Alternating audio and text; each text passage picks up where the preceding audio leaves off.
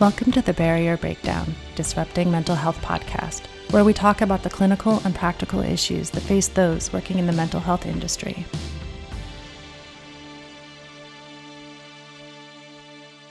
Hello, everyone, and thank you for joining us for this week's episode of the Barrier Breakdown. My name is Erin Molyneux-Bailey. I'm the Chief Operating Officer at Cognitive Behavior Institute, and my co-host, Dr. Kevin Caradat, who is the CEO and owner at Cognitive Behavior Institute.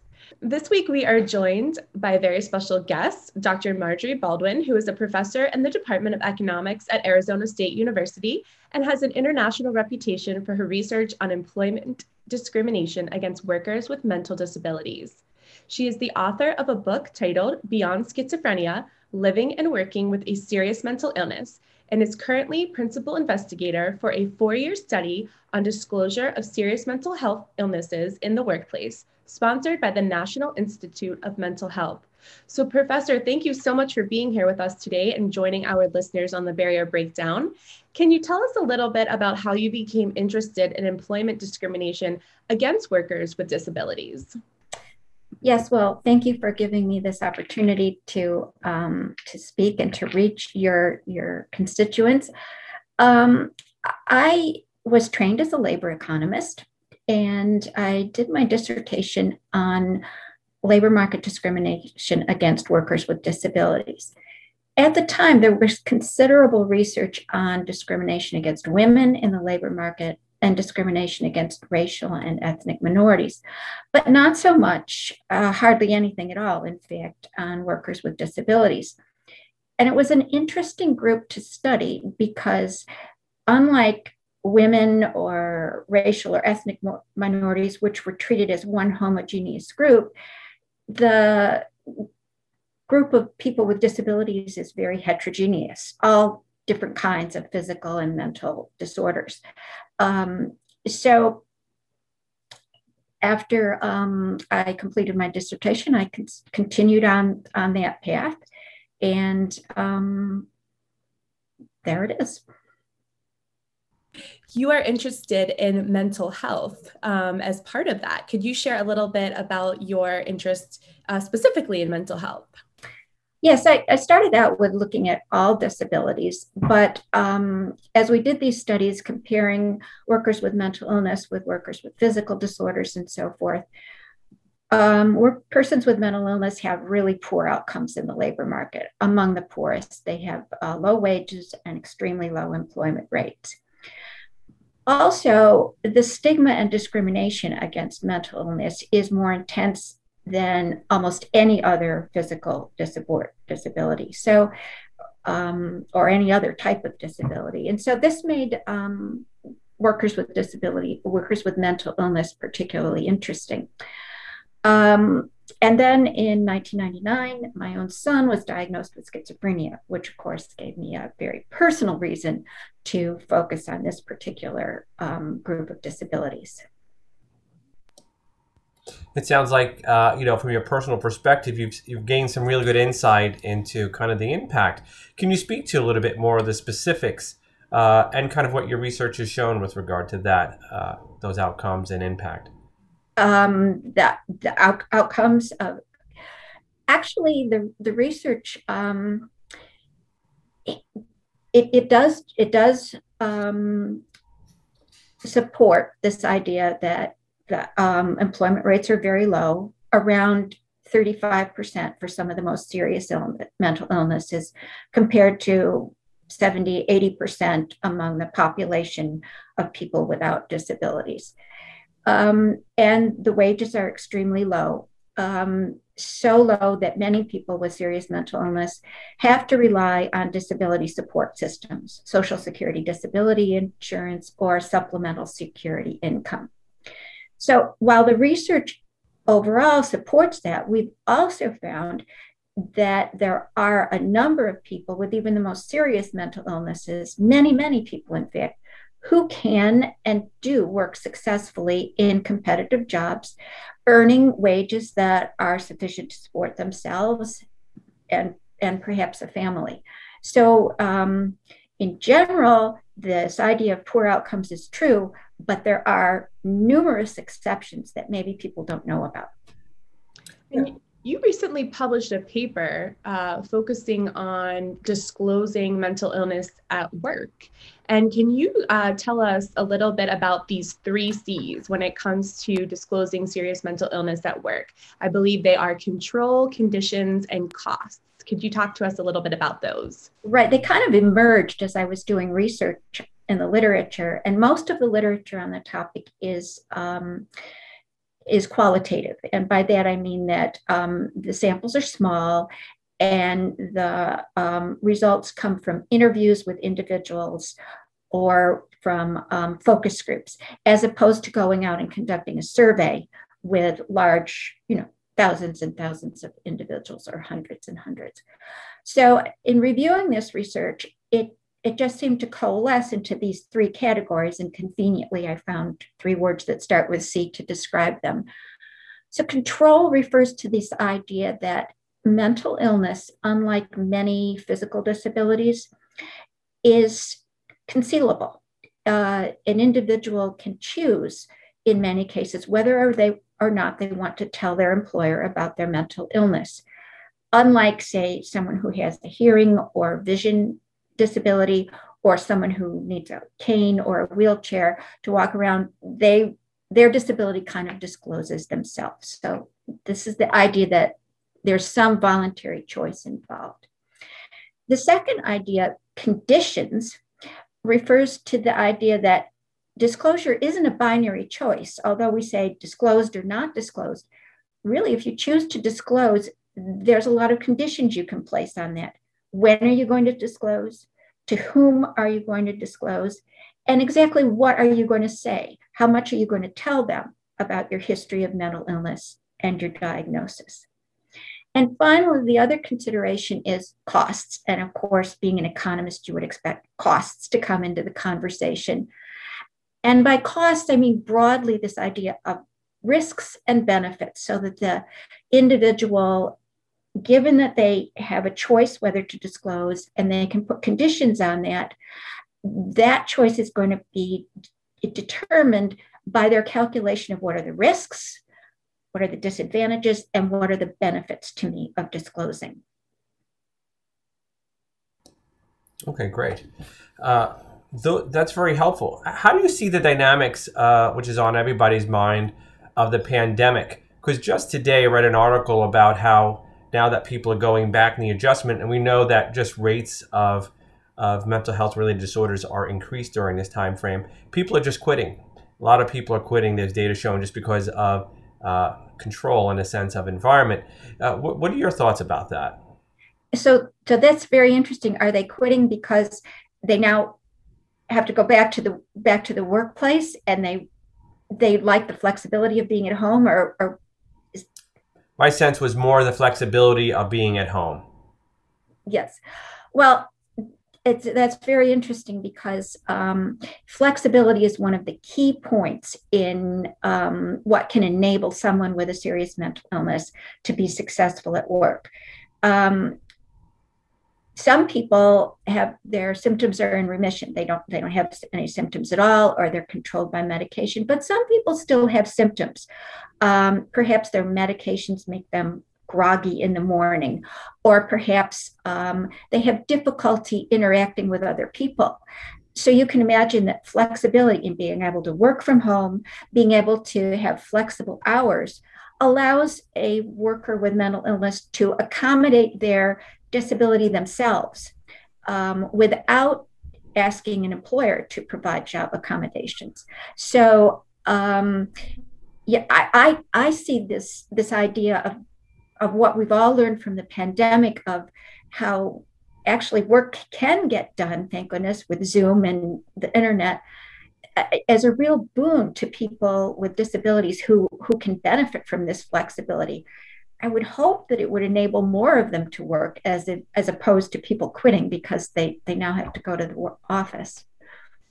You make an excellent point when it comes to that flexibility. So one of the things I think that is key is that sometimes people who suffer from serious mental illness don't know when they're going to have a bad day. A lot of times there can be triggers that they can, avoid, but a lot of times you just don't know when you are not going to be feeling well. And, whereas someone may have had to call off sick that day or not go into the office at all, perhaps that flexibility to have a couple hours here and there could result in increased productivity, as well as being able to continue to work with, other colleagues to accomplish things. So their efficiencies may actually increase. So I can definitely see what you're saying there. Exactly. Another important factor is the culture of the workplace, how willing they are to allow workers some autonomy and freedom. So workers with mental illness tend to do better in workplaces where they recognize that their workers are individuals and that they have different needs. So one may be caring for an elderly person, one may be caring for a baby at home, one may be having a serious mental illness, and they all need kinds of accommodations and adjustments. If employers are willing to do that, then working with a person with a mental illness may not be so different as working with people with these other constraints. No, I think that's one of the things we value, even as an employer ourselves, is with the pandemic, like you said, we all shifted to Zoom. As we transition back, it's kind of like really incorporating the team into it, getting feedback from all members of the staff, I should say partners, right? We kind of view ourselves as all equal here, but really getting a feedback, everybody has their own individual situation. And although it's still going to be bumpy, I think, for everybody, because it's just awkward, this transition that we're in with a pandemic, and going back to normal won't feel normal anymore.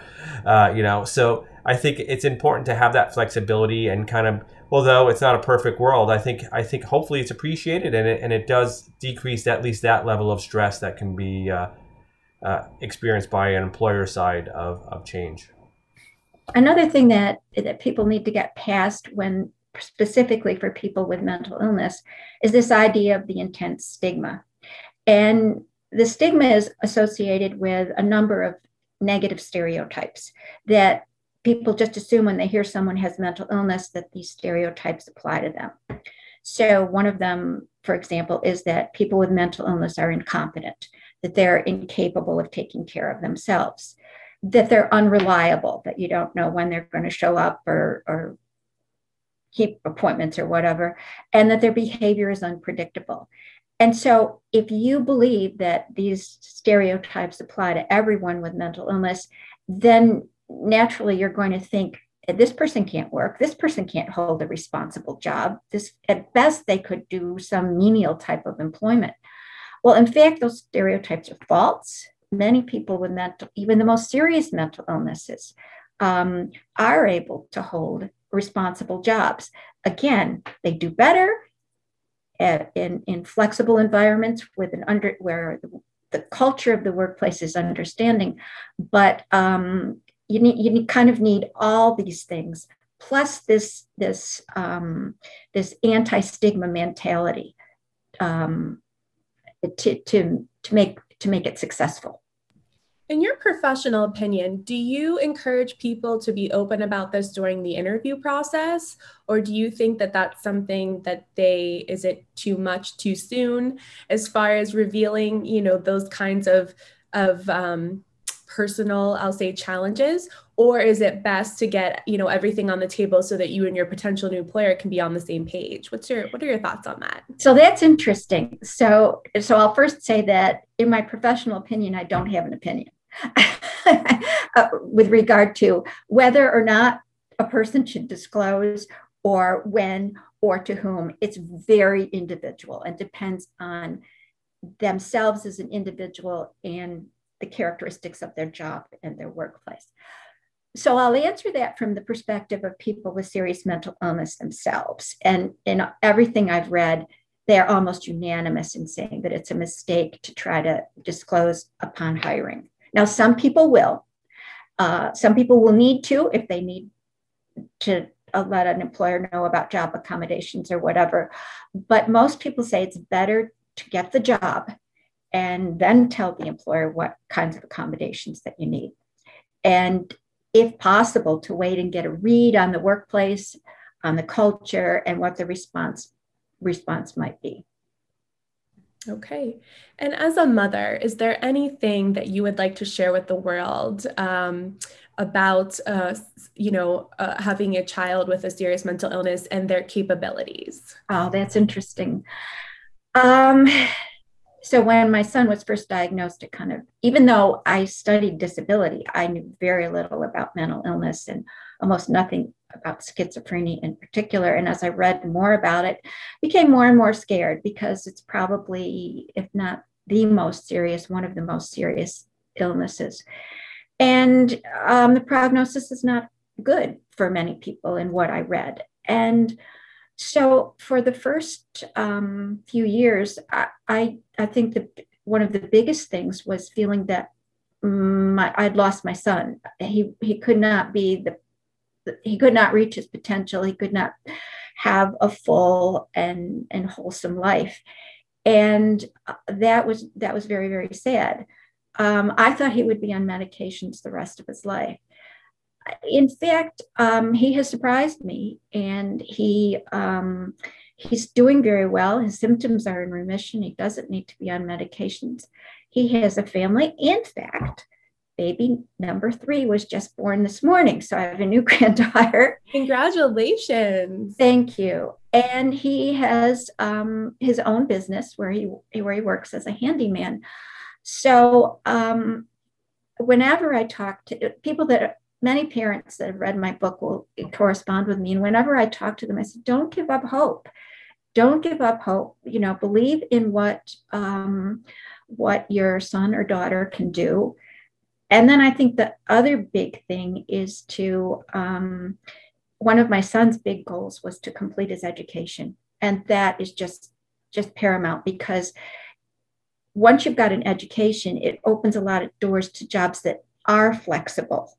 And so I'm rattling on, and I told you I wouldn't do that, but it's wonderful. It's one of the very authentic. So we really appreciate you sharing with us. One of the attributes of schizophrenia and other mental illnesses, bipolar disorder, is that they often strike right around age 18 to 22, right when somebody is in the middle of college or is just about to enter college or whatever. And what a horrible time to get such a disabling illness. And if it means that they don't return to school and don't complete their education, it really closes a lot of options for them in employment. So I would say those are the two big lessons for parents. Believe that the outcomes can be a lot better than you thought, and do everything you can to help them finish school if the illness occurred at that crucial time. No, that's incredible. And that's excellent. And I'm sure that some of our listeners or the clinicians listening who have clients who can really relate to that and really use that piece of advice. So we thank you for sharing such a personal experience with us. Oh, you're welcome. You're welcome. And can you just tell our listeners before we wrap up today where they can find your book and the article that you recently wrote? I think they would both enjoy being able to review those.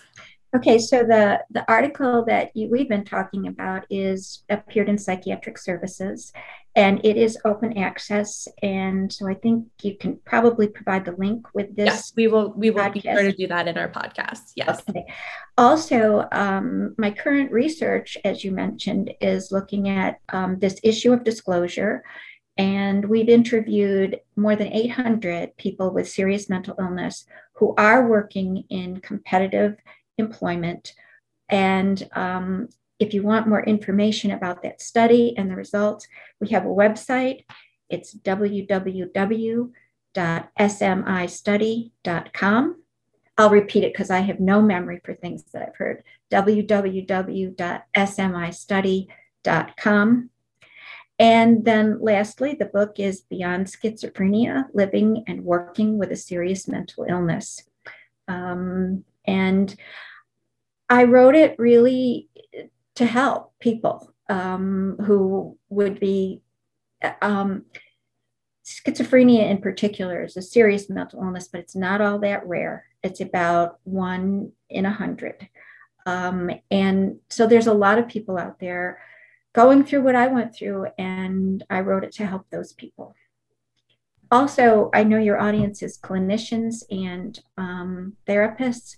So the book is structured, each chapter begins with a story of incidents and so forth of me as a parent dealing with a son who had developed schizophrenia. But the second half of each chapter is the research that I've done in that area. So I think the book may be useful not only for parents and families, but also for clinicians and therapists. Wonderful. Well, thank you so much for being here with us today and for sharing both your research and your personal experience. We greatly appreciate it, and we know that others do also. Oh, you're welcome, and thank you for the opportunity. Wonderful. Yeah, thank you. We hope to continue to stay in touch with you as you further your research to see what else, what other mental health mental health initiatives that are coming out. Oh yeah, I'd be glad to share more. It's very exciting because we just got the full data set in last month, and so we're starting to assemble the results. And a 4-year data collection effort just makes me really eager to see what we find. Well, we can't wait to stay in touch and learn more. So thank you so much. Oh, you're welcome. And thank you to our listeners of this week's episode of The Barrier Breakdown. We hope that you stay safe and healthy, and we will see you next time. Take care. Thank you for listening to The Barrier Breakdown, Disrupting Mental Health. Listeners can find all of our episodes on YouTube, Apple Podcasts, Spotify, and Podbean. For more information and to learn about upcoming continuing education events, check out our website, cbicenterforeducation.com, our Facebook pages, Cognitive Behavior Institute and CBI Center for Education, as well as our Instagram at Cognitive Behavior Institute and our Twitter at CBI_Pittsburgh. Don't forget to like, comment, and subscribe. We hope you'll tune in for another guest next week.